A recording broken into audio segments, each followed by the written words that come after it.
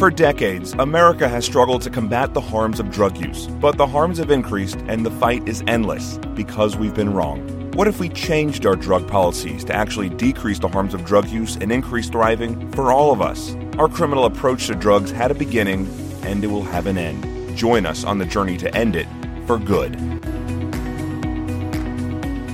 Welcome to the End It for Good podcast. I'm Christina Dent, along with Mike Madison, my co-host and producer. If you're new to the podcast, you may have a lingering sense that even if this all sounds right, surely there must be good reasons we prohibited drugs in the first place. Studies, research that our leaders looked at to determine how to best handle these substances. And if you, like me, believe that's how drug prohibition began, I would encourage you to listen to episodes 6, 7, and 8 of this podcast. It's a 3-part series with Johann Hari, the author of the book Chasing the Scream, which is one of our favorite books here at End It for Good. His book details the people who began drug prohibition and why they did it. A lot of them kept writings, journals, and things like that he went and did research in, as well as the fallout from drug prohibition and options for reform. So those are great episodes. Johann did meticulous research into this, and it's a fascinating and really surprising story. So today I want to address a question that was asked at one of our events. So we host in-person events as well as do this podcast, as well as I do speaking engagements. We do lots of different things to invite people into this conversation. But I always am wanting to know, what are the questions on people's minds? So this one was a little bit different. But somebody asked, as a Christian, how can I have conversations with people about this issue? And that's an important thing. I think a lot of people, so I'm a Christian, so I'll be speaking from that perspective. And to people who are Christians, and if you are not, that's completely fine. But there is a sense for many Christians that this is kind of a taboo issue. I don't want to seem like I'm promoting drug use. And for those of us who grew up over the last couple decades, I was born in the 80s. There was a great sense that kind of the political climate of drug prohibition and the drug war is part of how we think about the best way to live out our faith. And so it's a really intertwined issue between politics and faith for a lot of people, depending on the tradition that you're coming out of. And so I think that's where this question is stemming from is, how do I have these conversations through the lens and the worldview of someone who is a Christian? So I am no theologian.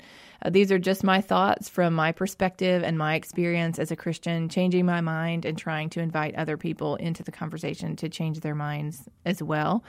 The first thing I would say is to be invitational and gracious. In the Bible, there's a verse in the book of Proverbs that says, the right word at the right time is like precious gold set in silver. And I think about that with this work and talking on this issue. It does not help anyone to be ugly, disrespectful, shaming. In fact, those are the very things that the drug war does to people that we want to stop. So for us to replicate the kind of treatment that we want ended towards people who use drugs and use that kind of treatment towards people who disagree with us, I think is incredibly harmful. Not to mention hypocritical too, but it's just harmful and it does not move people forward. Author Adam Hammis has one of my favorite quotes. It's kind of like a guiding quote for me. He says, facts delivered poorly are facts to very few people. That's absolutely true. If people cannot hear you, it does not matter how right you are. And I always think that we don't just want to be right. We want to change the world. And so we have to give up on being right in exchange for progress. That's another Adam Hammis quote. And I'm absolutely convinced that people who want to start a dialogue have to be the first ones to be vulnerable. So if you're listening and you want to move this forward, I'm talking to you and me. We have to be vulnerable if we want other people to join us in that. So if you're asking someone to change their mind, you are asking them to do something very vulnerable. And you can't be shaking your fist in someone's face, even metaphorically, and expect them to open themselves up and consider whether or not they've been wrong about drug prohibition. I just am convinced that is not how the human psyche works. We have to feel safe to be vulnerable and to change our minds requires vulnerability. So be invitational and be kind. That's the first thing I would say. The second is to help people create buckets in their mind for things that we disagree with and things we make illegal. These are two separate buckets. We all already have these buckets, but we need to help people realize that they are separate buckets. A lot of them just have never really thought about that before. So something might go in both of those buckets of things we disagree with and things we make illegal, but there's a lot of things that don't belong in both of those buckets.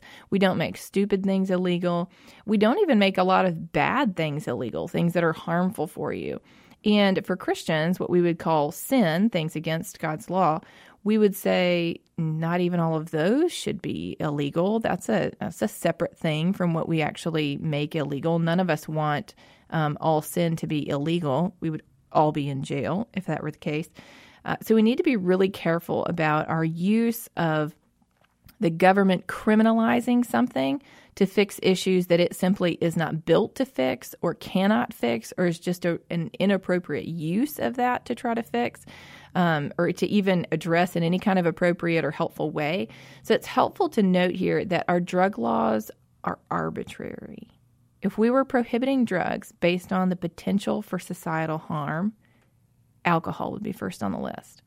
So if we were banning things that did the most harm to people around you, not just you personally, around you, again, alcohol would be on the top of the substances list. There would also be things in there like adultery. It harms everyone. It doesn't just harm the person who's committing adultery and the person that they're committing it with. It harms the families of those people. You can't, you can go home and drink a beer and it affects you. But you can't do that with other things. So we're not talking about, our drug laws have not prohibited the substances that do the most harm to the individual or to society. They're very arbitrary. If you look at a graph that actually maps out the harms of substances and how we have handled them legally, the graph looks like a web. It's not a one-to-one correlation of highest harm to highest prohibition down to lowest harm, lowest prohibition. It looks nothing like that. So we don't do that. So we already have categories in our minds for potentially harmful substances that aren't illegal. And most of us just have not recognized that other drugs belong in that category too. Alcohol, tobacco are in that category. Other substances need to be as well. And especially for Christians who've often gotten strong messages from our faith communities against drug use other than alcohol. For some of us, that would include alcohol, but for many, not. Alcohol has been destigmatized, but not other drugs. It's helpful to clarify that there are lots of things that we think are bad, that might even be wrong, that we simply do not lock people up for. So saying drugs are bad is just, it does not mean that we should put people in jail for them or that we should criminalize the drugs themselves. So we don't use that theory on other things. So we can't just automatically use it here, which is what oftentimes we do. The third thing I would say is, this is kind of off of a question that somebody asked me on Facebook, which is, if you're saying that we should legalize drugs, isn't the next issue just like abortion? Isn't it giving up on all moral things if we do this? Drug use and abortion are radically different issues. Whether or not you think abortion should be legal or not, I just want to clarify the kinds of issues these two things are very different. And one, we are talking about people and a person's life. In the other, we're talking about a substance and their ability to ingest it in their own body. These are radically different substances or different issues. But for a lot of us, for me, I'll speak for myself, and maybe other people will recognize their experience in that. I think drugs and abortion politically have been put in the same bucket in our mind. So if you're conservative, I think in my mind, growing up in a politically conservative culture and Christian culture, I kind of thought of those two things in the same bucket. They're both moral issues and they're both non-negotiable issues for which side I fall on. And it was only as an adult and beginning to learn about drug prohibition that I realized, no, wait a second, these are very different issues. And actually, I think on the moral side, I'm now convinced my conscience will not allow me to support the drug war anymore on moral grounds. That I just think the harm that is being done from it is against my conscience. So that's the third thing, is that these are different types of issues, and so we need to separate them from the other issues that we maybe have been taught, or maybe our political environment has taught us they're the same issue when they're not. The fourth thing would be to don't bring up any spiritual convictions about it that you have until you and the person you're talking to have a shared experience or knowledge to talk about. So you can watch a TED Talk together, read a book together, read an article, and then discuss that thing and how it relates to your faith. I personally think it is a terrible idea to just strike up a conversation at lunch with someone one day and say, so I think legalizing drugs is the Christian thing to do. What do you think? If you do that, chances are you will be talking from two entirely different frameworks. Your discussion will not be productive. It probably will be counterproductive and an epic disaster. So I would not encourage you to do that. You need some shared something that you're talking about to then be able to say, okay, we both read this article about prescription crackdowns causing more overdose deaths. Now we can talk about how what was presented in that article interacts with our faith. Another thing I would say is that this is not an issue that's central to the Christian gospel or beliefs about how people are made right with God, how we have a relationship with Him. In Christianity, that would be how we are saved.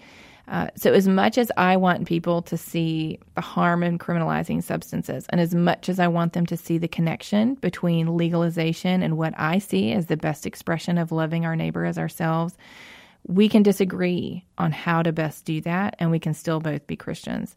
So this isn't an issue where I think it is non-negotiable.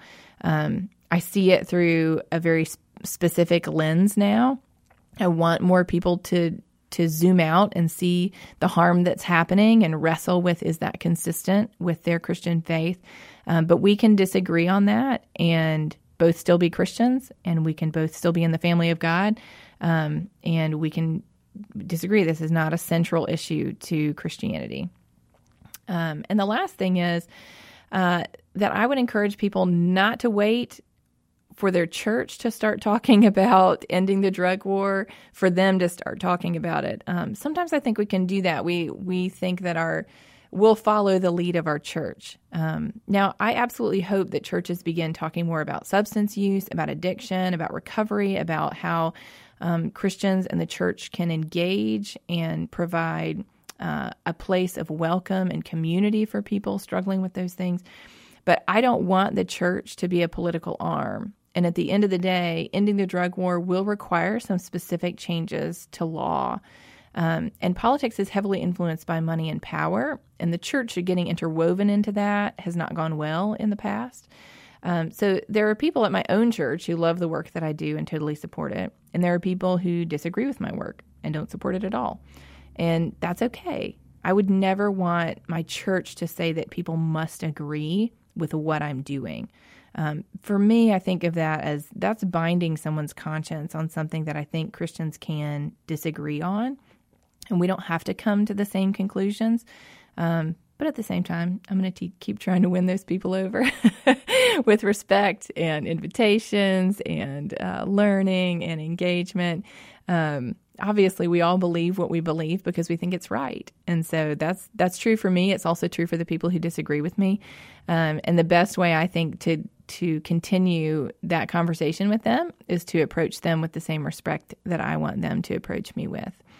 So at the end of the day, my advice for helping people engage is the same no matter what you believe. People first need to understand the issue, and they need to understand why we have all of the drug harms that we do.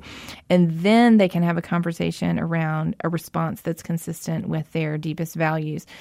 One of the really encouraging things in the early days of End It for Good is we did a discussion that a young woman came to, and she sent me an email weeks afterwards. This is probably 6 or 8 weeks after the event. And she said, "Hey, I just wanted you to know how much reading the book, Chasing the Scream, and coming to the event that you hosted where people came and discussed it and discussed ending the drug war has impacted me." She said, I recently met another young woman who had struggled with addiction for a number of years.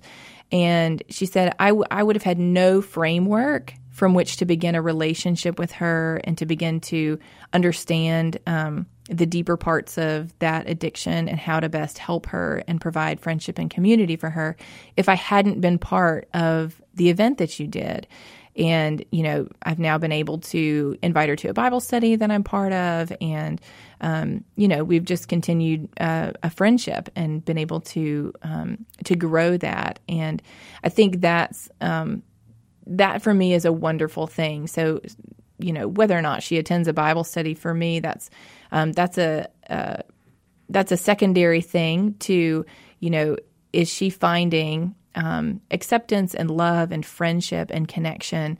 And as we can help more people understand addiction better, we can help more people have a better framework for when they meet people who are struggling with it, that they don't feel so isolated and that they can draw them into friendship and community. That does not mean it's easy. It doesn't mean you don't need to have some good parameters around a relationship if a person is still in active addiction. Certainly you do.